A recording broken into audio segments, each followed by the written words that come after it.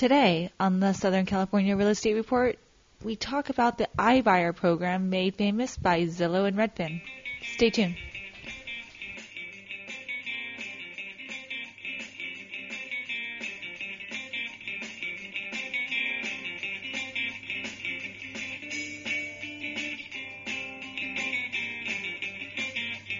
Good morning and welcome to the Southern California Real Estate Report. This is Bob McGuire and Daniel Wise coming to you from San Diego, California.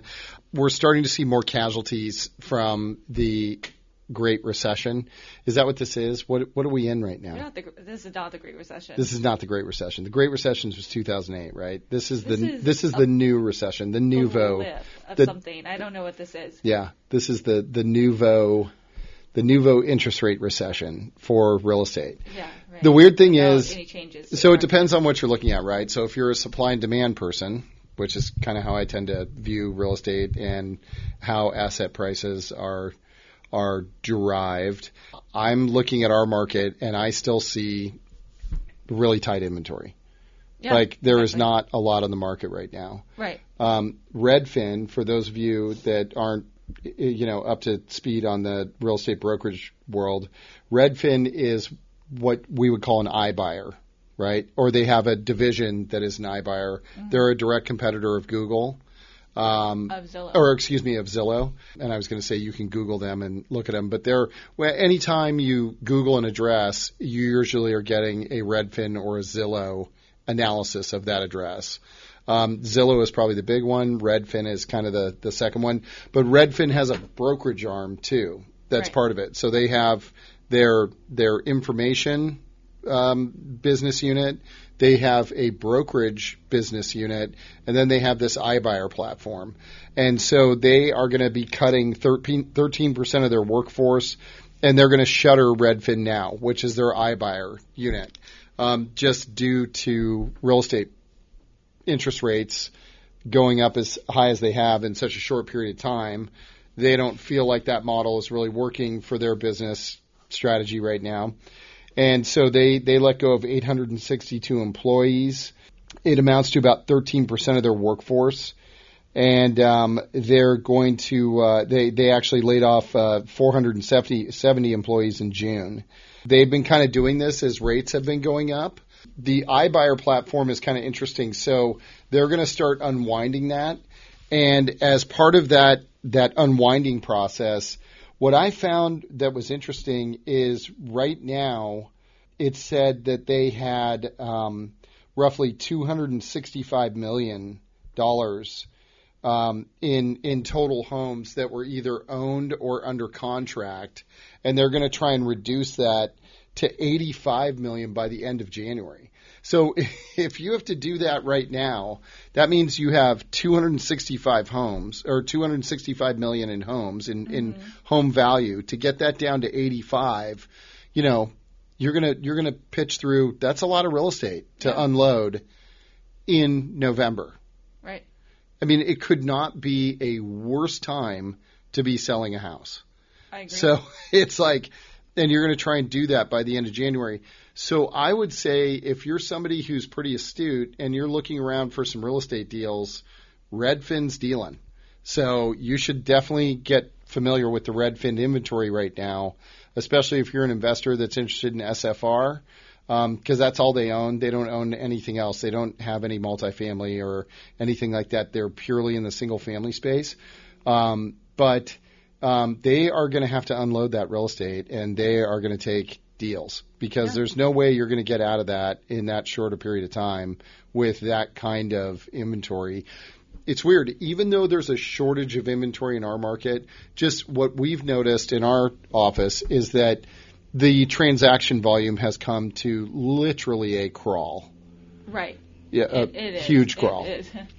And people aren't listing their homes. I feel like that's another thing to really consider is that, like, people are, I think, like, oh, well, I'm kind of stuck. Yeah. Can't go anywhere. Can't afford anything else. I'm stuck. I feel the same way. I was having a conversation with my husband. We were talking about how, like, well, we're going to invest more money into making our home just a little bit more comfortable for us because we're not going to sell anytime soon. We're here for a little longer. Yeah, I mean, we were originally on the 5-year plan to upgrade our home, but no, not right now. Yeah, I think everyone is feeling that way as well.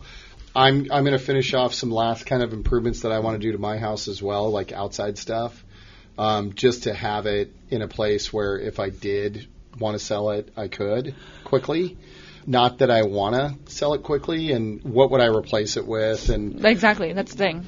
The hard thing is, I think these guys at Redfin, and one of the things that we've seen a lot of is, so a lot of the tech world kind of approaches real estate from this sort of place of what I think is kind of arrogant, where they're like, oh yeah, we can just take these widgets and, scale them and just sell them real fast and buy and flip and do things like that. But no one has really been successful. Like Zillow has been a total failure in that space. Redfin is now finding that trying to time real estate as if it's a commodity or a security or an equity, it's just not easy to do. And it's hard to go into markets too. In a lot of cases, what they were doing is just basically doing what wholesalers do, right? So they were sending out like mass mailers to people and saying, "Hey, we'll buy your house for all cash and give you a quick close."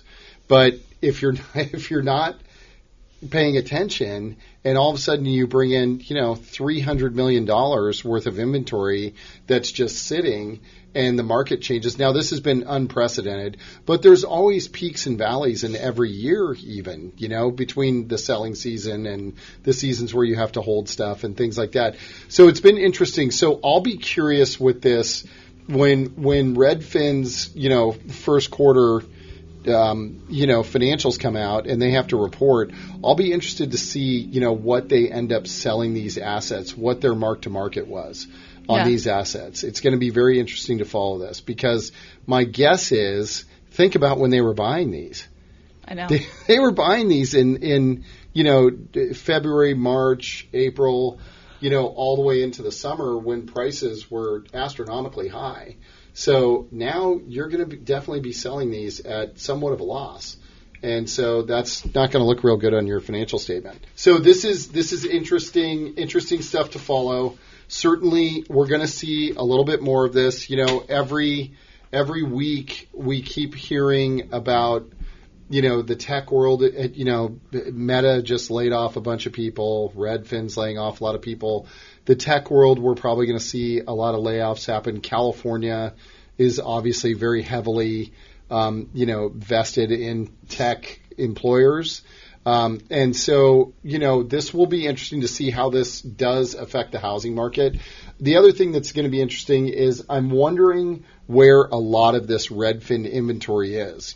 I can tell you it ain't in La Jolla or Del Mar or places like that. So if these are in somewhat, questionable areas, because who are the people in California that are going to do the unload my house for a quick cash offer and bail?